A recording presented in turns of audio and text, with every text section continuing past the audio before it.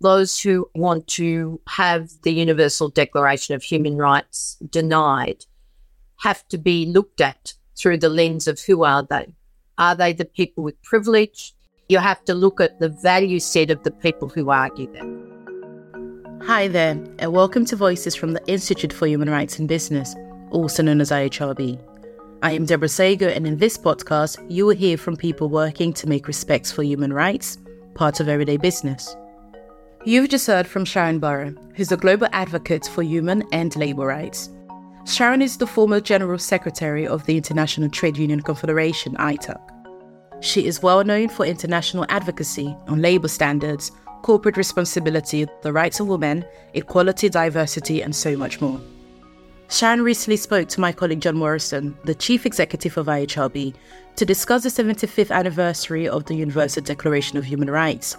In this episode, you're going to hear about its history, its legacy, and the future of the UDHR. Let's hear the conversation now.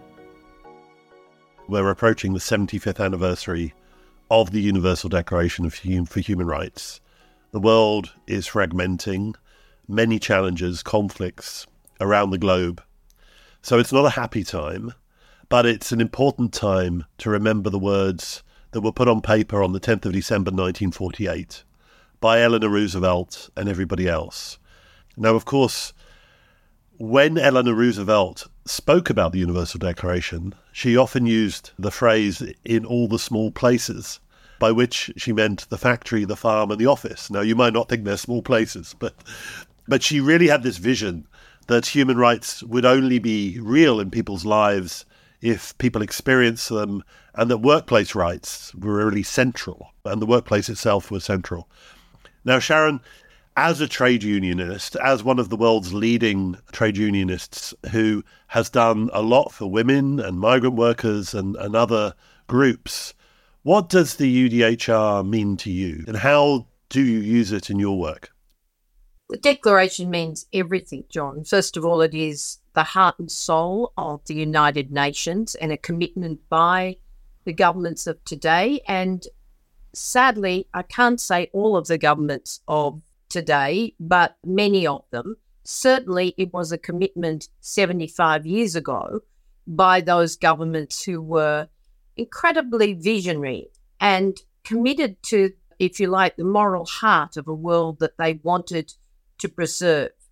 Today, of course, it remains as critical as ever, but we are seeing very serious cracks and have been for some time in the respect for human rights.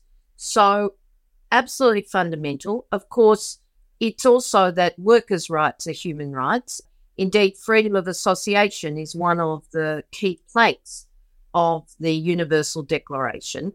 That, of course, plays in to back in all of the other rights that you will find through the International Labour Organization and the foundations of universal workplace laws in many, many countries.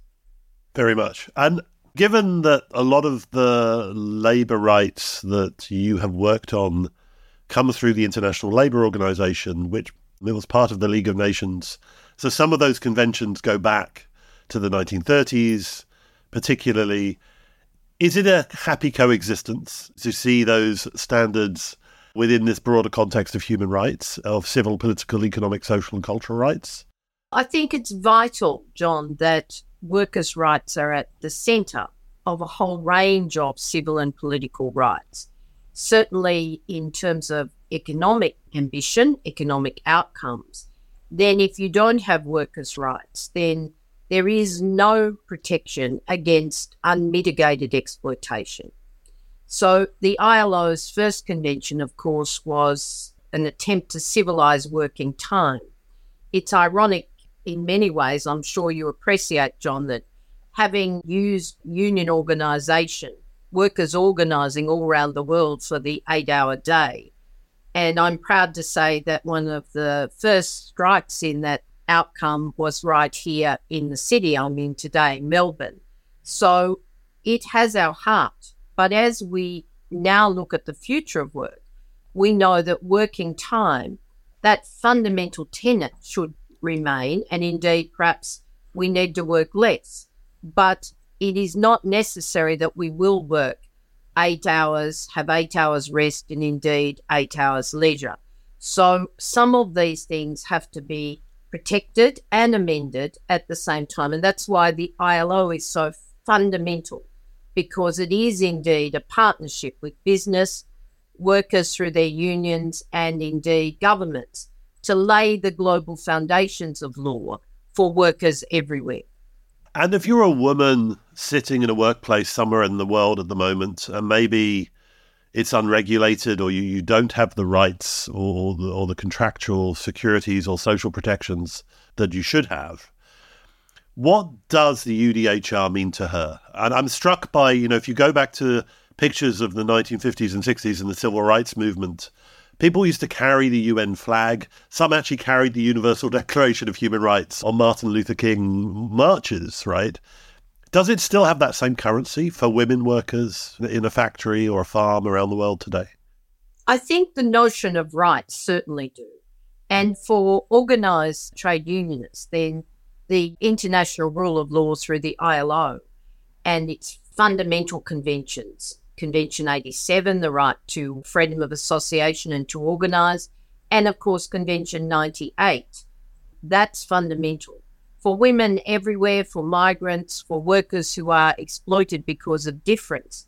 Then also, if you look at the fundamental or the Decent Work Declaration of the ILO, the fundamental rights and standards we know them as, then it is in fact Convention 97, the right to organise, the right to collectively bargain, the right to strike, indeed, and of course that's all based on freedom of association, but it's also the right to be free of discrimination. For women, that's still as current today, it's still as serious a struggle today as it's ever been.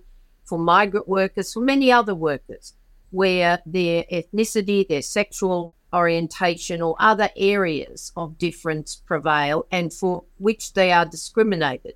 But it's also a protection against forced and child labour. So when you translate those fundamental rights, now including occupational health and safety of the ILO, and link it back to the core rights of the UN Declaration, then you have, in fact, an enduring legacy underpinning struggle. Now, yes, you're right, it could be more vocal, but I know that when the ILO made a decision just 2 weeks ago to actually go to the ICJ to try and settle the tensions around the right to strike, then again, that's an historic link with a set of rights that were framed all those years ago, John. I would say that in the case of women, our global economy has been sadly founded on exploitation. Our supply chains are exploitative. There is no doubt that we can generate wealth. If you just take GDP as a measure of wealth, you and I know that's inadequate, but nevertheless, it's the dollar base of how much wealth the world's generates multiplied, in the last 40 years, 6, 7 times, sometimes more, depending on the nation. But of course, it hasn't been shared. And that's why without those rights for collective bargaining to be indeed able to challenge discrimination, then our workers would be worse off. Do you think trade unions get forgotten, though, sometimes when people look at the UDHR and issues like collective bargaining? And, I hear the arguments that, well, you can have collective bargaining without trade unions. We can have worker councils. And we'll talk about Qatar in a minute. But, is there a danger that somehow people go straight to the UDHR and say, you can work around the need to have trade unions in the workplace by looking at the UDHR without the ILO conventions in mind, right? I think the appropriate definitional explanation is people would like there not to be unions. If you're an employer or indeed a government who's not very progressive, and, trade unionism can be messy. Politics, democracy, it's messy. So when people are fighting for their rights, it's not clean and nice all the time, but the settlements are brilliant. If you look at it from the point of imbalance of power, John, then it's mostly those with the power who will say, oh, well, trade unions are now part of history. It's not the underprivileged or the people who take heart from collective struggle who will tell you that. But I do think trade union leaders, certainly I know, we've had to fight, over many decades for our space around the issues and for settlement through bargaining or legislation or through the regulation of government. I will say to you that today, if you want to look at the relevance of trade unions, think about the climate transition and our fight for just transition. The automotive workers' dispute in the US has shown you how unions can not just bargain for wages and conditions, of course that's really important, but they also bargain for the nature of the transition to actually take combustion engines as we mitigate climate to electric engines, and what that means for the security of jobs and the protection of workers. The same with the SAG-AFTRA or the screenwriters and actors dispute, where AI allows us simply to use someone's image, or they can appear once and we can manipulate the image with AI, or to use people's words and build other scripts from the basis of the screenwriter's labour. They actually fought and won huge protections that now need to be backed up, in that case, by regulation or legislation to protect people everywhere. So unions are as important today as they've ever been. But yes, the struggle for recognition in many, many parts of the world continues. There's an inherent pragmatism with unionism, right? I mean, at the end of the day, you're about doing a deal, right? Getting the best you can. And let's take Qatar as an example. I mean, I followed your work closely, as you know. We've done some work together in Qatar. And you sort of went on a journey, I suppose, or maybe the Qataris went on a journey with you, from being a country which treated migrant workers in slave-like conditions, I think, to use your own language, to a country that you've actually, I would say, have been quite positive about and rewarding about in your language. Yet at a time with the World Cup last year, where rainbow flags were being confiscated for fans going in the grounds and things, the UDHR brings a kind of intersectionality of rights, economic, social, cultural rights, civil and political.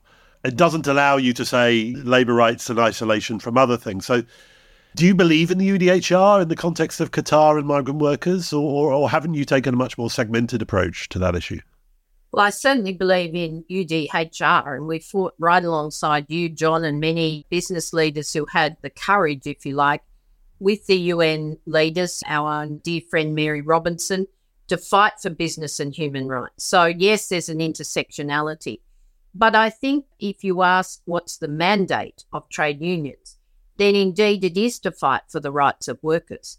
Qatar is not a democracy. It won't be a democracy in our lifetime. But if you want to look at that through the lens of democratic rights across the board, then Freedom House says less than 20% of our people live in truly free countries. So we have an uphill struggle. So when we took on the battle with Qatar, it was, I indeed described it as modern slavery, because that's what it was. You know, if you're effectively owned, your whole world is dependent on one other individual, in this case, the employer, for your permit, your visa, your entry, your accommodation, your conditions, your very wages, which could be paid or not paid, the nature of the contract, whether it was honoured or torn up and replaced by other conditions. That's slavery. That's slavery. So what we set out to do was fight that. And there's no doubt that for the first 5 years of that campaign, the Qatari government didn't want to talk to us. Actually, I think I would have been enemy number one of the state in many ways. And we experienced a whole lot of, interesting fight back measures, including cyber attacks and a lot of PR and, propaganda about who we were or what we were about. But again, the ILO comes into play, because when we lodged a complaint with the ILO about workers' rights, those fundamental rights and conditions laid down under the Decent Work Declaration of the ILO, then the Qataris had to make a decision. Did they continue to fight, or did they actually sit down and negotiate? Now, to their credit, they negotiated. I'm not going to pretend it was easy or perfect, but indeed the conditions we had set out and agreed to negotiate around were met. No question about that. Did we achieve the fundamental basis of freedom of association? Not yet. But in place is in fact a series of joint committees which give workers the right to elect their own representatives and to negotiate in their workplace. That's a solid foundation that now can be built on. But I've said all along, getting the rights is one thing, John. Getting respect for implementation is a whole other thing. And we can see that not just in Qatar, but in every country, in every one of our countries. Otherwise, we wouldn't have labour courts or disputes or disagreements generally around wages and conditions. Let's go on to the just transition. You've mentioned that, Sharan, already. It's a concept that comes from the trade union movement around the protecting workers in the transition to the low-carbon economy. There are many tensions around the work. There's a tension amongst environmentalists that we're trying to introduce a lot of social complexity to net zero. But there's also, I would say, a tension sometimes between trade unionists and others in the human rights field. Trade unionists sometimes might feel that workers get forgotten or workers are not as central as they should be when we bring in the voices of indigenous communities, other communities, or even consumers in relation to the energy transition, etc. What do you think about that? Are they right to be protective? Is just transition a concept that should always primarily be about workers and worker rights? Or is there space for others in that? So when you look at the history, John, and certainly it was more than a 15-year campaign, throughout of the manufacturing workers' experience, industrial workers' experience, that many transitions had happened. New technologies, shifting resources, government shifts and the attitude to manufacturing or industrialisation, that many of those transitions were simply unfair. But it was more than a 15-year struggle, and it was a concept to bring union members, working people, behind the understanding that this was the most existential threat to our humanity, but of course to democracies as well, both inside the workforce and out of it, to protect jobs. Having won it in 2015, I might add, with the support of all of those communities, the NGOs, including the aid groups, the rights groups, the green, or environmental advocates and progressive business, then that was a major framing. But we also won human rights. That same group of people fought and won human rights in the introduction to the Paris Climate Agreement. So will unions have to fight for just transition? Yes. But if you look at our language, John, it always says workers and communities. And I think it's magnificent, and I applaud your work and others, that people are now using it to describe, if you like, the exploitation or the invisibility of communities affected by both climate and industrial transitions. So for me personally, I don't feel any sense that we have to demark it. What I would say to you, though, is unions still have to fight for the concept of just transition, because many people now want to use it as a small lens of tokenism rather than a deep engagement of both consultation and co-planning, of endorsement of transparency plans and of the finance, pricing in consultative mechanisms with workers and communities and the measures that are agreed in outcome. And I'll give you just one example on this. If there is a tension, then I just have to say to you transmission lines. Because if we don't consult with workers and communities, then those transmission lines are so vital, and yes, they can be ugly, but so vital to actually distribute renewable energy to the extent that it's absolutely got to be driven up at scale, then we will fail. And we're seeing that everywhere. There are many other examples of that in terms of permitting, of place-based development. People must be involved.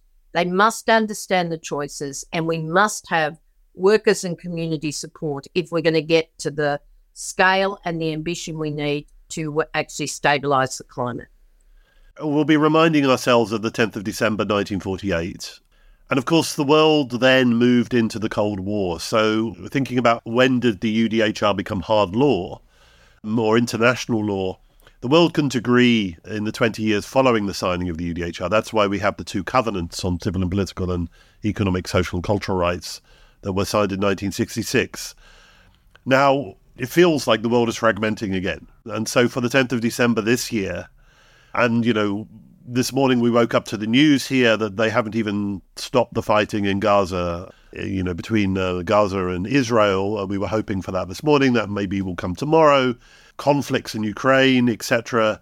How pessimistic or optimistic are you that the UDHR, which often, we hear human rights is an imposition, that's not relevant to my culture, it's not relevant to my generation, this is a bunch of, a bit of a post-war consensus, it needs to be rewritten or it needs to be discarded. Hear that a lot. Will we still have a UDHR in 75 years? So, John, I think, first of all, those who actually want to have the Universal Declaration of Human Rights denied have to be looked at through the lens of who are they? Are they the people with privilege? Do they want to protect that privilege? Do they want to share it with others? Really, you have to look at the value set of the people who argue that. For people who are oppressed, who are fighting and have to fight with vigilance to protect fundamental rights, then this is a foundation that must be there in 75 years. But can I say to you, as the world fragments, it becomes even more important. If you're going to have to again fight for peace, for democracy, for fundamental human rights everywhere, as the fabric of societies where people are both free, where there's laws that respect them and their rights, then this is again a flagship that everybody has to fight for. If Eleanor Roosevelt was still with us and if she was making a speech again next month and she was to talk about the small places of today and tomorrow, which are the spaces and places that you would shine a light on, Sharan, for us to pay particular attention to in the years to come? Well, I would have to say women. Women are indeed going backwards by every indicator on fundamental rights and equality. So shocking as it is, that's got to be the first tenet that, there are men and women and, of course, a whole rainbow community out there who deserve to hold up the sky equally. Migrant workers are still very often at the bottom of the consideration for their fundamental rights around a huge range of issues. In work, of course, that exploitation can be obvious, but also in political and civil rights.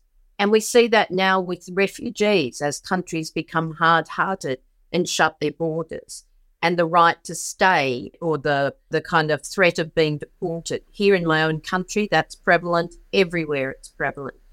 But I also think Indigenous communities, John, I think that we've failed to understand that our Indigenous communities around the world, and certainly the Indigenous Australians here, the Aboriginal and Torres Strait Islanders, they're not just old living cultures. In fact, we have the oldest living culture right here in Australia, yet it's not well known.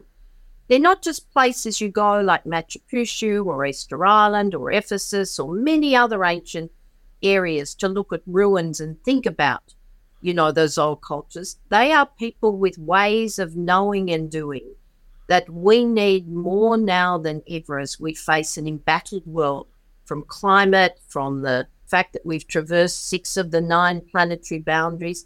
We need to learn and walk alongside our Indigenous people, and in the doing of that, respect their rights. And they bring an intergenerational perspective that perhaps we've lost in many of our cultures. Sharan, great talking to you. Really good to have you on our International Advisory Council and working with you on many of these issues. It's a complete privilege. I know you have a busy diary coming up with COP28 and Davos in January, etc. So hopefully be seeing you in a number of places. But thank you for your work, your passion, your strength. And I won't say that you're the Eleanor Roosevelt of today, but no. certainly channel, I think, a lot of the energy that she did and reminding us of the small places that we can easily overlook. So thank you very much. But John, thank you for your work and that of your colleagues, because you keep the light alive. Thank you, Sharan. Thank you for tuning in. You've been listening to Voices, which is brought to you from the Institute for Human Rights and Business. Until next time, be sure to share and follow this podcast. That way you'll never miss an episode. If you would like to find out more about the work that we do at IHRB, then head to ihrb.org.